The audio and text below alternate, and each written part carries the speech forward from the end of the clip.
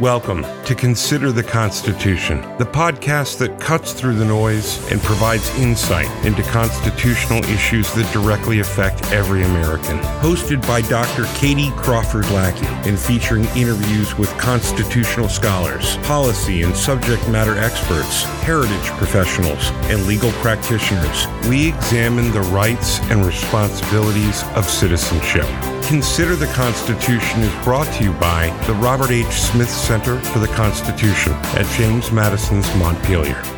Hello and welcome to this episode of Consider the Constitution. I'm your host, Dr. Katie Crawford-Lackey, Director of the Robert H. Smith Center for the Constitution at James Madison's Montpelier. In previous episodes, we've discussed the drafting of the founding document at the 1787 Constitutional Convention. We've learned about the original 7 articles that form the blueprint of our system of government. And we've also learned about the ratification of the Bill of Rights, the first 10 amendments. Today, we're discussing the role of news media in our democracy.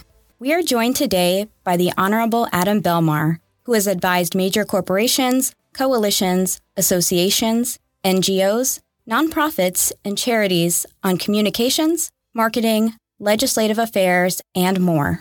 Over the course of his career, Mr. Belmar has served as Deputy Assistant to the President of the United States and Deputy Director of White House Communications for Production. He also held the role of Senior Producer at ABC News, running the Washington, D.C. bureau of ABC's Good Morning America and the Sunday morning public affairs show This Week with George Stephanopoulos. Adam, thank you for joining us on this episode of Consider the Constitution. Thank you, Katie. It's an honor to be here with you at Montpelier. Before we dig into the role of news media in the modern context, I want to rewind the clock to the summer of 1787 as delegates from the different states are gathering in Pennsylvania, specifically in Philadelphia, in the State House, what we now refer to as Independence Hall. The initial goal of this meeting, what we refer to as the Constitutional Convention, was to improve the Articles of Confederation. That was the document that established the original government structure during the American Revolution. However, this system isn't working so well in the years after independence is achieved. Delegates begin to realize that instead of improving the Articles of Confederation, a new structure of government is needed.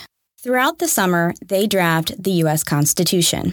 When the convention convenes that May, the delegates agreed to keep the proceedings a secret to allow them to discuss freely. Now, this wasn't unusual to keep such political gatherings secret at that time. But can you imagine it?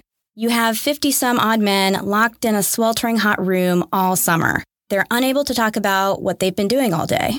Now, James Madison is writing to his friend Thomas Jefferson, who was not able to attend the convention. Madison is almost apologizing for not divulging the details of the discussions. Madison explains that confidentiality was necessary to secure unbiased discussion within doors and to prevent misconceptions and misconstructions. The delegates are concerned that the proceedings will be leaked to the press and potentially hamper their progress. And as Madison himself stated, secrecy, in his opinion, allowed people to exchange ideas and compromise in a way that perhaps they wouldn't have if the convention was widely publicized. Now, this is an interesting starting point for our conversation today as we think about the importance of news media throughout American history. News outlets report on important events, politics, etc. They disseminate civic information, and they also function as a tool in holding our government accountable. Adam, based on your experience in the field, can you talk more about the power of the media on democracy? The power of the media on democracy is so important to forming opinions and understanding the intentions and the impacts, the policies that our elected officials come up with and implement. The news media was so important that it was codified in our Constitution, in the First Amendment. We know that the nature of learning in a disassociated country where we didn't have the connectivity that we have today, where newspapers informed small groups and radio stations as they came up reached only so far, that the ability to share information brought people closer together. And the veracity of that information became incredibly important to consider the source of where it was coming from and the responsibilities of those who undertook to be journalists to share both sides, and oftentimes there are more than two sides. And it became a part of our culture, and it has remained that way, even though it has proliferated into so many different things in so many different ways that we communicate here in the 2020s. But even if we were to roll back the clock 100 years to the roaring 1920s, news media, a form of media, was quintessential to being part of the civic fabric and understanding what was going on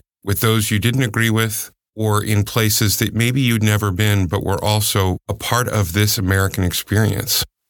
As I noted earlier, you were the Deputy Assistant to the President of the United States and Deputy Director of White House Communications for Production. And I'm curious to learn more about the messaging dynamic between the president, the executive branch, and the citizens, and why messaging matters so much when it comes to government and public policy.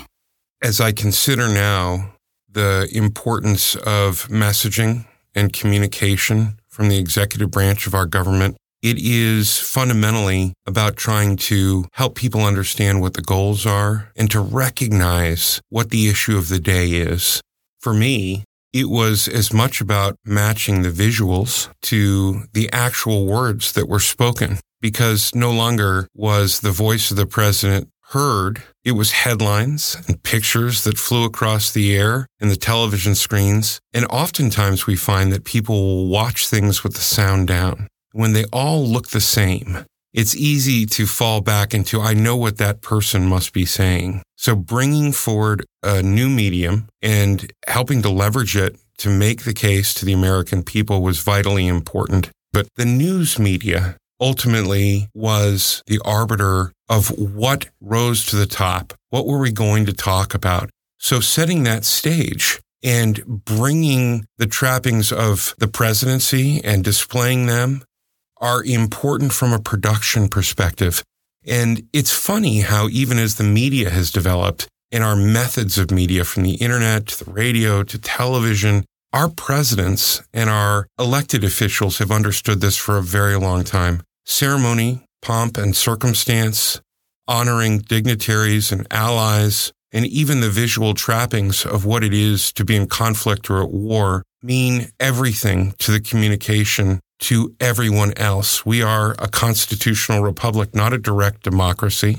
So when I was working with the President of the United States or working at Good Morning America or even the public affairs show at ABC News, always the shared goal was to inform, to be accurate, to not take people out of context, and to bring voices that were needed into the conversation.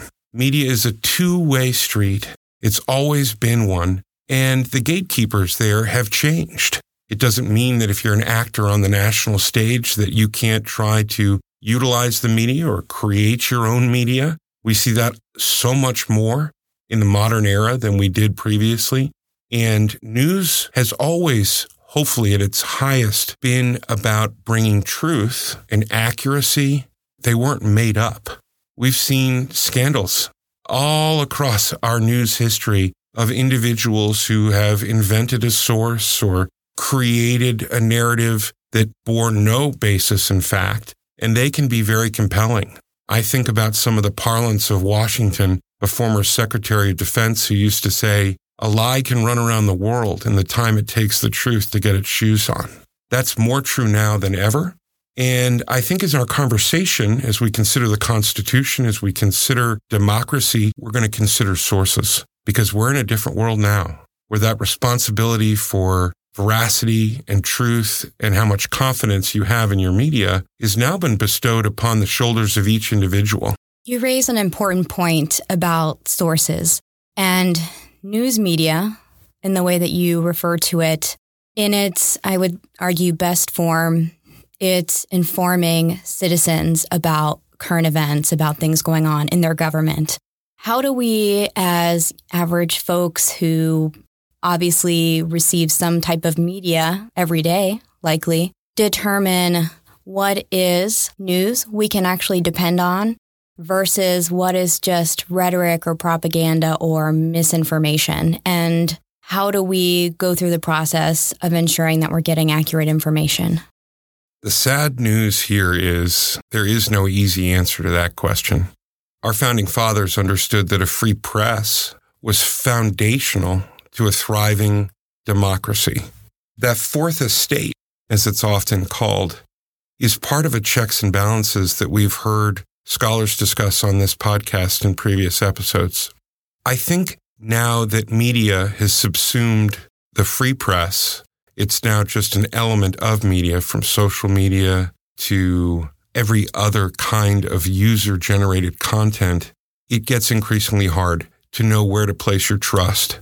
The institutions that have long held that public trust are ones we can look at as guidance. And I encourage my colleagues, and when I speak in classes at universities, I encourage people to think about, what is the Washington Post or the LA Times or the Times-Picayune, the New York Times? What are they doing? They've put a construct in place to cross-check what they're doing and to make sure that they are, and this is really where you get the problem, right? Are they filtering? They may well be. And maybe you believe that you want to go right to the source. Politicians often say we're going to go over the head of the media. But when you get beyond those who are classically trained in synthesizing issues and bringing consideration to a story with elegance, with intent to inform, you're suddenly drinking from that proverbial fire hose. And you don't really know what is the source of where all this information is coming from. So as we think about how do we find the truth, we have to assign value and credibility to the sources that we look at. That's an issue for every generation. There was no TikTok. There was no Facebook, no YouTube, no AI, even when you and I were born. And yet there was disinformation. There was all kinds of efforts to create a narrative that was going to serve a political end. But for the basic right of a citizen to know who's on their ballot, where they might vote, when that critical day is, or what their representatives have truly been discussing, institutions have placed value there. I look at the federal government, the federal printing office, the records that have been made public, although slowly, in printed, written form, that historians like yourself have to go through in order to create, over time, an accurate picture, the order of events. Things are moving so much faster today. It's hard to place things in the proper order. And I think another thing to consider as we look at the media and keep ourselves safe and well-informed is, what are the goals? How much of the media that we consume is about sheer consumption, remuneration, profit, advertising? Are those things bad? I don't submit that they are, but they can run counter to that need for accurate, timely information that informs. And we've got to think long and hard about where we place our trust. And when everything is free, we tend to think now that we are the product. We know about data. We know that the actions of large groups of people can be mapped and understood. But where are we in that pie? Where are we in that cycle? We've got to own it ourselves. We have to bring that responsibility where it belongs now to each one of us. And I think that's the challenge. And it starts with education, not just formal education, but reading multiple sources. You note social media and the speed at which we get information today. And obviously, it's very different than in 1787. It's very different than even several decades ago. And this is a concern that Madison had in regard to factions and the impulse of passions, is what he called it. He very much prized logic and reason, and he felt that if passions could be quieted, then logic would prevail. And I think what we see with social media, for example, by turning on our computers, our laptops, our tablets, we have instant access to information. And perhaps this has prevented us from, well, perhaps not just us, but also politicians, from really considering issues. And now we're just reacting. And I'm curious if you can shed some insight onto how you see social media impacting communication today and how our government legislates. I think the anecdote that you shared at the beginning of the show about James Madison's reticence in that hot summer of sharing information, even with a trusted friend in Thomas Jefferson, that is one of the easiest things to understand, that to bring forward honest conversation means seclusion at times. And that's what elected leaders are expected to do, to not have absolutely everything out there to be misunderstood, but like Madison, to consider both sides. When we consider the Constitution here, we know, as Dr. Koss said, it's driving us at every turn towards understanding minority rights and finding compromise that moves all of us forward. In the element of media, when we are bombarded and choose to merely react, we're driven by our emotions and that passion. And even news organizations have to guard against that. If they are merely reacting to their competitors or some third party that is bombastically driving a narrative, then no one is agenda setting and no one is furthering this idea for clarity. And so as it leans on all of us individually, because we have this more or less unfettered access to all this information, the education of all of us to consider that source gets more and more important. And you know what's another hard part about all of this is that our economy is driven to find profit, which is great. I'm a capitalist. But if you are out there seeking truth and you can't afford to get beyond the paywall and you're only able to hear from people who maybe don't have the highest ideals or don't have the highest consideration for sourcing, then you are left with a lesser quality of news, and you're more susceptible to being moved by the ebb and the reactionary flow in our new media world. There certainly is a balance that you have to strike in regard to media. It can be very empowering. We've seen how social media has given folks who perhaps have never had a voice a platform to talk about their experiences, to collectively gather to support an issue that's important to them. So in that regard, media has the power of furthering democracy. Absolutely. It is a great empowerment to individuals. But as you also noted, access and having to pay or the other barriers that you have to navigate in order to get the reliable information. And it does result in certain people getting different levels of accurate information. I'm wondering if you can talk about the importance of local media. How is that impacting democracy broadly? Having this lack of access to local newspapers versus how we receive our news on a national level. Well, let me give you a personal story of my own career as a journalist. I started in local news, covering another Commonwealth of Massachusetts in their seat of government in Boston, where I went to university. And the people who served every part of that city were tightly knit together by competing media, news media, television stations, radio stations, newspapers. You didn't have to go far to find a firsthand source or those who were promulgating policy who were willing to debate it. And that was a very rewarding thing, I think, for that community. It kept that culture tight.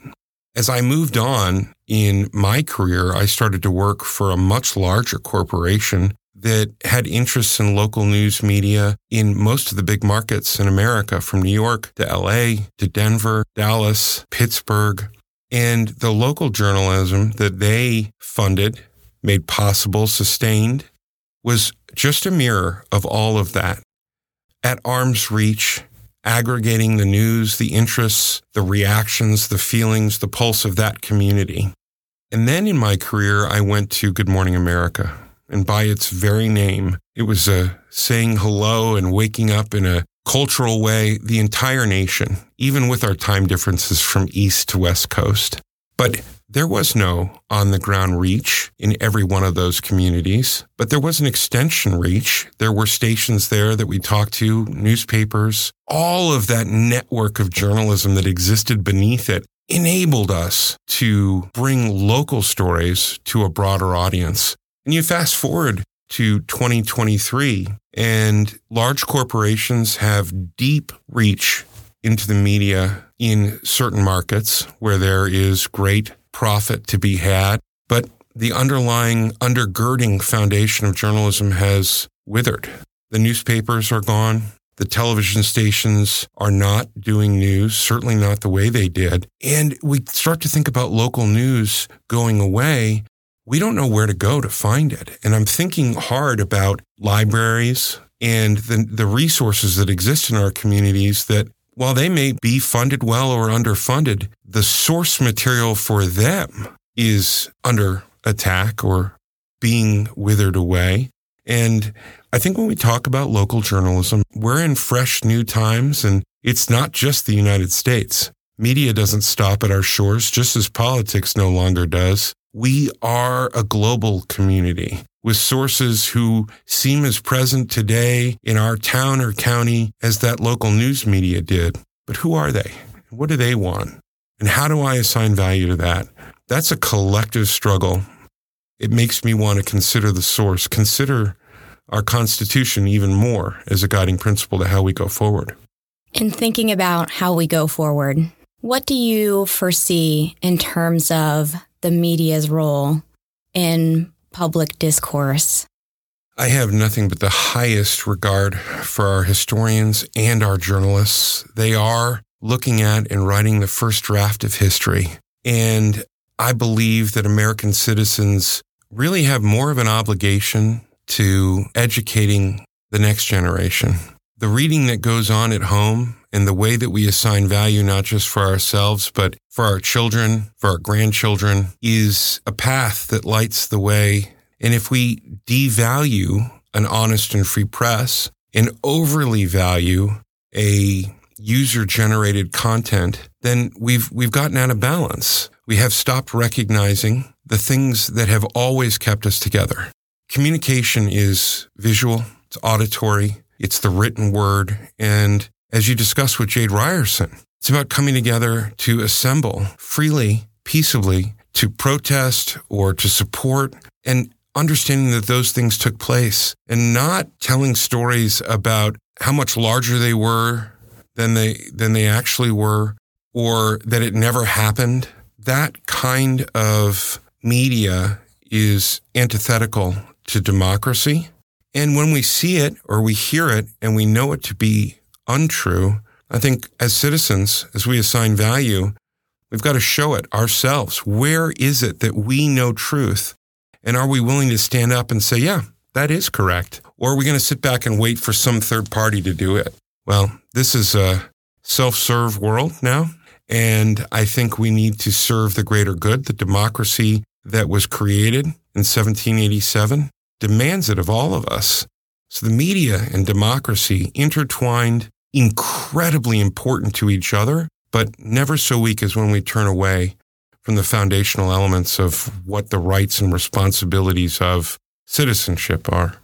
I very much appreciate your focus on what our role is as citizens. And that's a theme that we've seen throughout past episodes as well, is not just what are our rights as American citizens, but what is our duty? What is our responsibility? And with this conversation about the media, it sounds like we really do have a civic responsibility, particularly in this age, to be informed, to consider our sources, to inquire. I think we've lost a bit of that curiosity, perhaps, in wanting to dig deeper about, well, is this actually accurate? How do I know that? So I do very much appreciate your thoughts on that. And I'm wondering if you have any parting thoughts before we conclude our episode today. I would say that consider the Constitution podcast and the mission of the Robert H. Smith Center for the Constitution at James Madison's Montpelier is about bringing learned people together and educating everyone without bias. And I think that's why this podcast is going to shine a light for people, a beacon to come, to learn, to hear, and then take action for yourself and understand how better can I be a citizen. That's what we can do. And I feel very good about using new media to share. And I think that this podcast and what you're doing is a testament to that. So thank you for having me here today. Thank you. Your words are very inspiring, especially as we think about citizenship being an active role. Being part of democracy is not something that we do passively.